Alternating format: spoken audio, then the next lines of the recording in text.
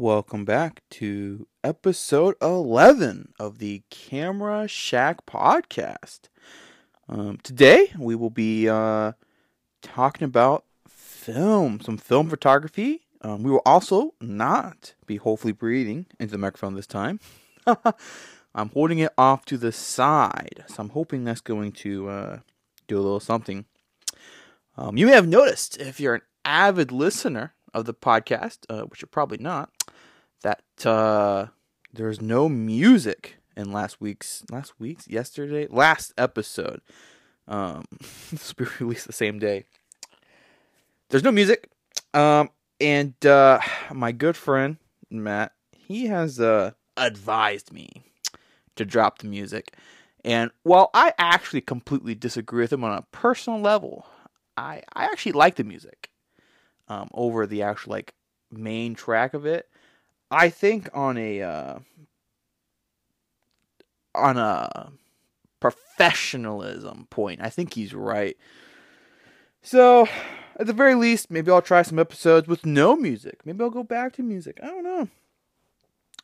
Who cares? Living the dream. Anyways, let's get into it. So, basically, I was at Dodge. If you remember from last episode, we went out and we shot the Water Lantern Festival.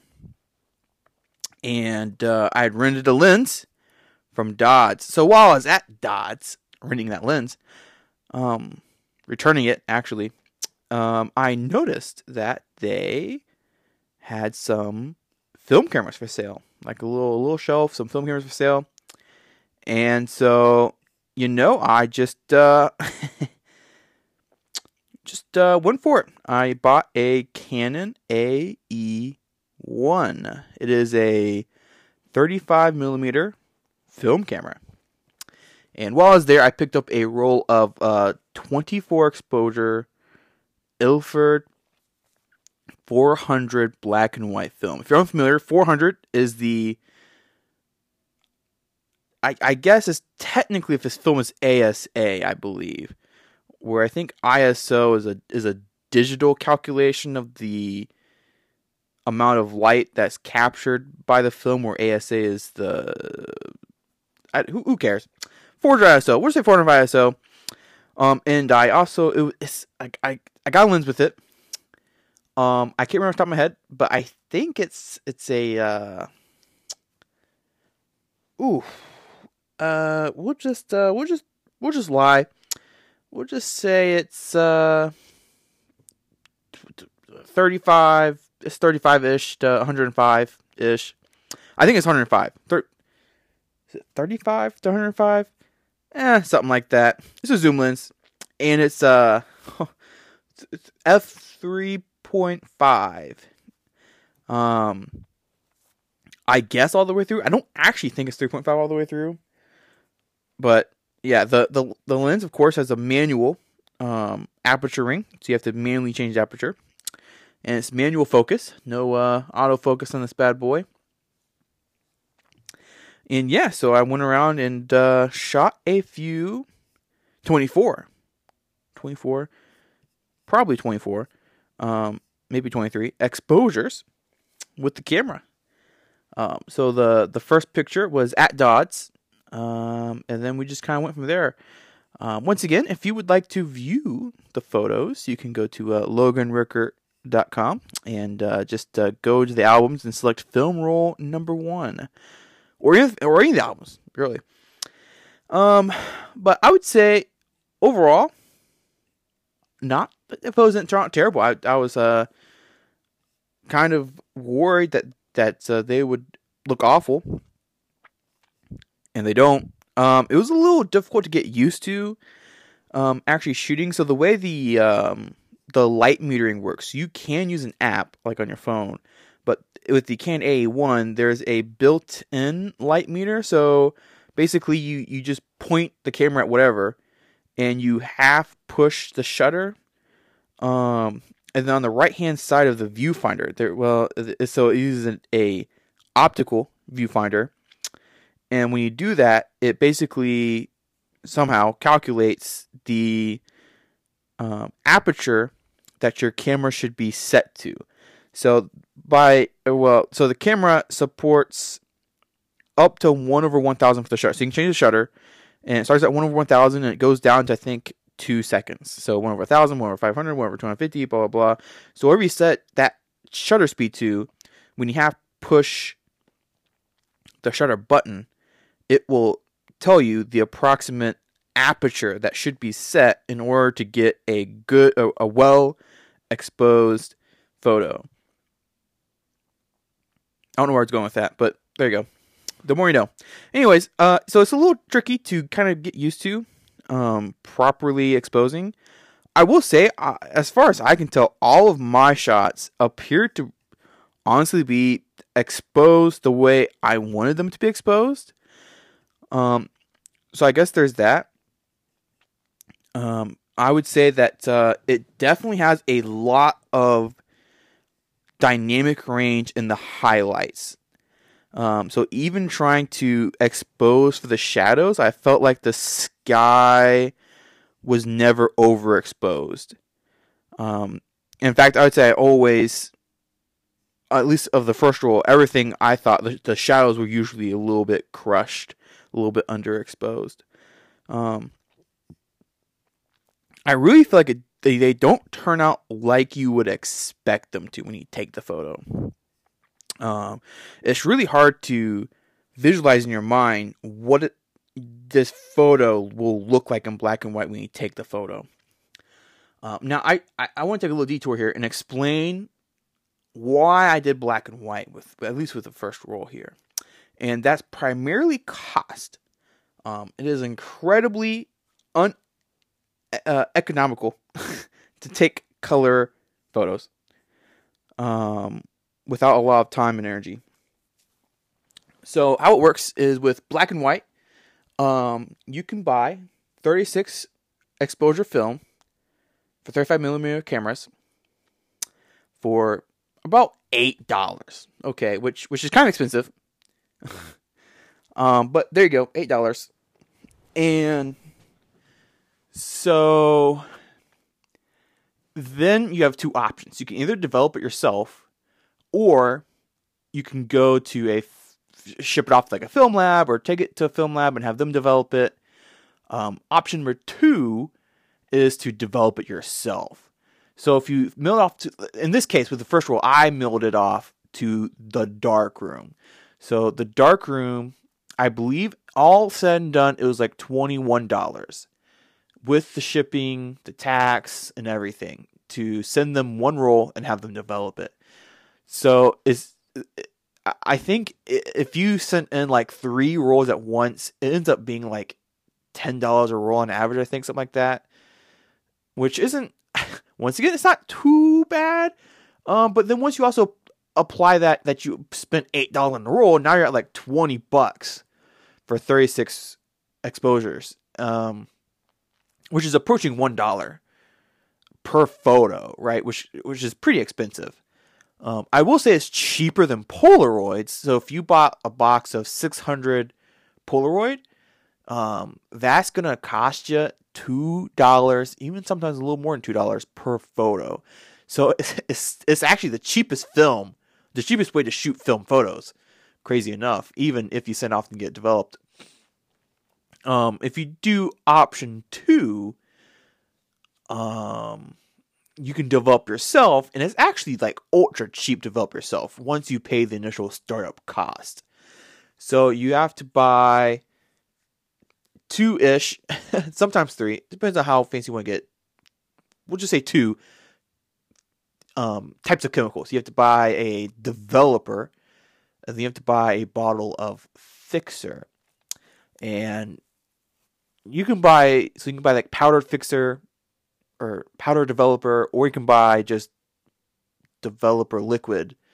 If you buy a powder developer, you have to like put it in a gallon jug and mix it somehow. I just bought Ilford developer that's already just in the bottle, and then liquid fixer that's already just in the bottle. That's by Ilford as well, because I was developing Ilford film, and I'd probably be just doing all Ilford film. This was roll 2 and on, I should mention. Roll 2 and on, I developed it myself. Roll 1, I sent it to the darkroom. So the Alpha developer, I believe, was $15. I may be lying. One of the developer or the fixer was $15, and the other one was $9. I don't know which one was, but one of them was 15, one of them was 10. So that's $25, which is about the same cost as developing one roll of film. So, and you also need a tank, a developer tank, but that's a static fee. I think that was like maybe $40. I don't remember. I think it was like $40. It may have been cheaper. But if you ignore that cost, we'll just say the fixer. But the fixer and developer, I mean, you could probably, I don't know the exact amount, but once again, you can. So the fixer, allegedly, you can keep reusing up to like 2 or 3 months. And the developer, allegedly, you can reuse within the same session, I think, for like 4 or 5 rolls. So, you know, if you're doing like 3 rolls of film, every time you use the developer and the fixer for like however long, you could probably do it like 15, 20 times, I bet. 15, 20 sessions. Right, so I mean, it's incredibly cheap. The only annoying part is the time, right? So it probably takes, off the top, we'll just say 15 minutes, right? Including so you have to unroll the film in a dark room, like a room that's dark, not a dark room, but a room that's dark. You unroll the film onto a reel, and then you put it in the tank. And then that's it. So you just go out of the room that's dark into anywhere, and then you pour in the developer. You shake it around for however long, 6 minutes. You dump it out. You pour in water. You shake it around, pour it out. You pour in the fixer. Shake it around for like, I think it's 3 minutes. I don't remember off the top of my head. I think it's 3 minutes. Shake it around, dump it out. And then you can pour in water. You can pour in water, or you can pour in water plus this other solution, and check it around. That other solution basically makes it, if you have like really hard water, if you're not using like distilled water, it makes it so the water doesn't leave water spots. And then you can dump it out. And then bam, you have developed film. And so then all I gotta do is just scan it in. And sending it off to like the darkroom is definitely a lot better. Let's just say easier, but a lot more time, because it takes probably, I think it was like a week, if not longer, to actually get them. Once I sent it off, once I milled it off, it took probably at least a week, if not longer, for them to post the scanned photos. Where if you do it yourself, it takes like 15 minutes. Bam, you have the scanned photos. Now, I will say the downside here, though, is if you scan them yourself, I'm using that stupid Kodak film scanner thing because I got it for free. It doesn't do a great job. Just FYI, review negative, but it gets the job done for free. What can I say?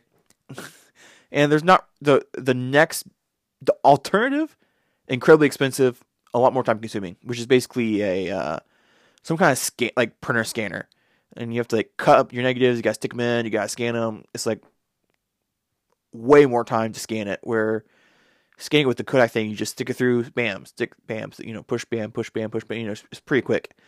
So, and who cares?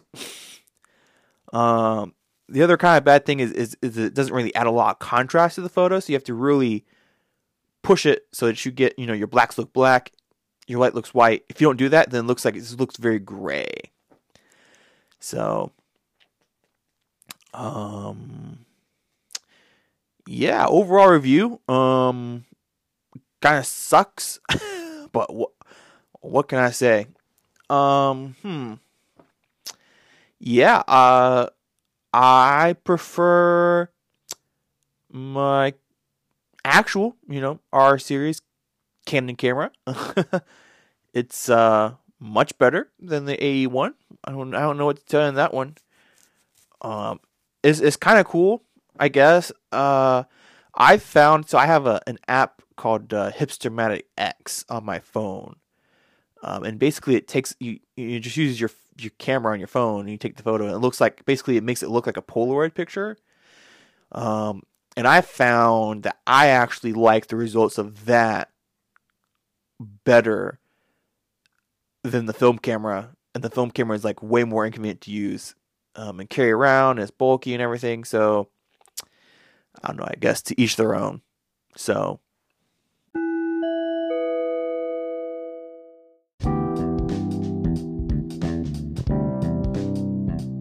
if you haven't already, check me out on Instagram at the Logan R. I would really appreciate it if you could check out some of the photos, maybe like a few, and give me a follow. It would really mean a lot. Now back to the episode.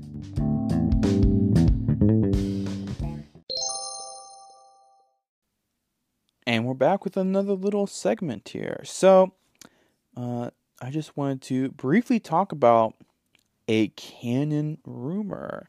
Shh. The Canon EOS R6 Mark II. October the 13th. This is the 21st of October. The 13th. Canon rumors leaked out the, quote, surefire specifications for the R6 Mark II. And so we're going to get a 24 megapixel full frame sensor. Let's see, dual focus, in-body stabilization, digital tone converter, 12 FPS mechanical, blah, blah, blah. 4K 30 FPS, no crop. 4K 60 FPS with a 1.1 times crop. C-Log 3, dual SD card slot, and basically the same form factor as the original R6. So, not really too crazy of an upgrade. It seems pretty similar. So I think we get a few more megapixels, but other than that, it's basically the same camera.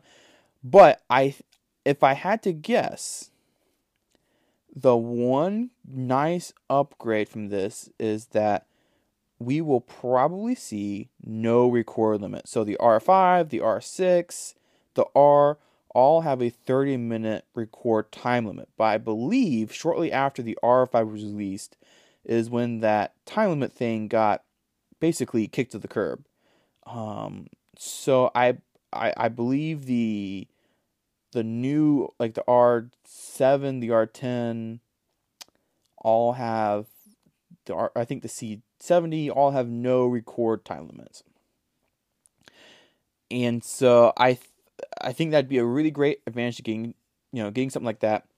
Now the question is, will I get an R6 Mark II?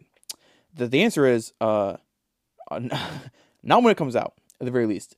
So I currently have a Canon R, and I would, so I've owned the R6, but I've since sold it. And so I own the R right now, and I will say the R6 is quite a bit nicer. The R is a nice camera, but the R6 is quite a bit nicer. In that it has, the R seems to have a few quirks with it that I don't really like, and I haven't really found a good way to overcome them. And like, so for instance, one of them, I don't know, if someone knows how to fix this, let me know. But if you try to change the ISO, right, I prefer the ISO to be on the wheel on the top that you spin around. And there's no way that I have found the menus to make it so that I can just scroll that wheel and it changes the ISO. I have to first half push the shutter in order to make it go back in like activation mode or whatever, like active mode, and then change the ISO. And it's really annoying. I want to just change the ISO whenever I want. What's up with that? So that's something that's super annoying. And it doesn't have the thumb wheel either that you can turn around. So normally I set the aperture to that wheel. So with your right thumb, it goes on the little wheel at the at the base of the body. So on my R, I have to I set the control wheel on the lens to change the aperture, which I don't like. I like it to just be where my thumb is. That's my preferred place. I usually never really change the aperture, so it's not really that big of a deal. What is a big deal though is the ISO. Not being able to just change the ISO. I have to like half push the shutter. That's super annoying. So there's that. I think if anything, if I could find an R6 used for about the same price as an R, once the R6 Mark II comes out, I think that would be a much more compelling upgrade to me than the R6 Mark II. But I will say the original reason that I went with the R instead of the R6, in this case when I bought the R, was because of the in-body stabilization, or their lack thereof. Because the R doesn't have the IBIS, I went with the R instead, because I had just a crazy amount of issues with the R6 IBIS when recording video. The IBIS is amazing when taking photo, but when taking video is atrocious. So basically, if you're not at 50 millimeters, like if you're under 50 millimeters, your shot, there's like a 50% chance, if not more, that your shot is basically unusable. And that's not even a joke. And it's because the wobble is insane. And so they released an update pretty recently, at least for the R5, that supposedly incredibly fixed a lot. Like it made it way better. But I didn't see that was backported to the R6. I just saw it that was just for the R5. So I mean, if that update is also available for the R6 and the IBIS wobble is significantly fixed in the R6, and I could find an R6 original used for roughly the same price as as an R, or right around there. If I could sell my R, and then with like $300 more, I could buy an R6 used or something like that, then I would be a lot more inclined. But at that point, it'd have to be about $1,800. I think even used, once the R6 Mark II comes out, you'll probably be hard pressed to find an R for that price. But you never know. I'll definitely look, but I highly doubt I'll find it. But those are my thoughts on the R6 Mark II. So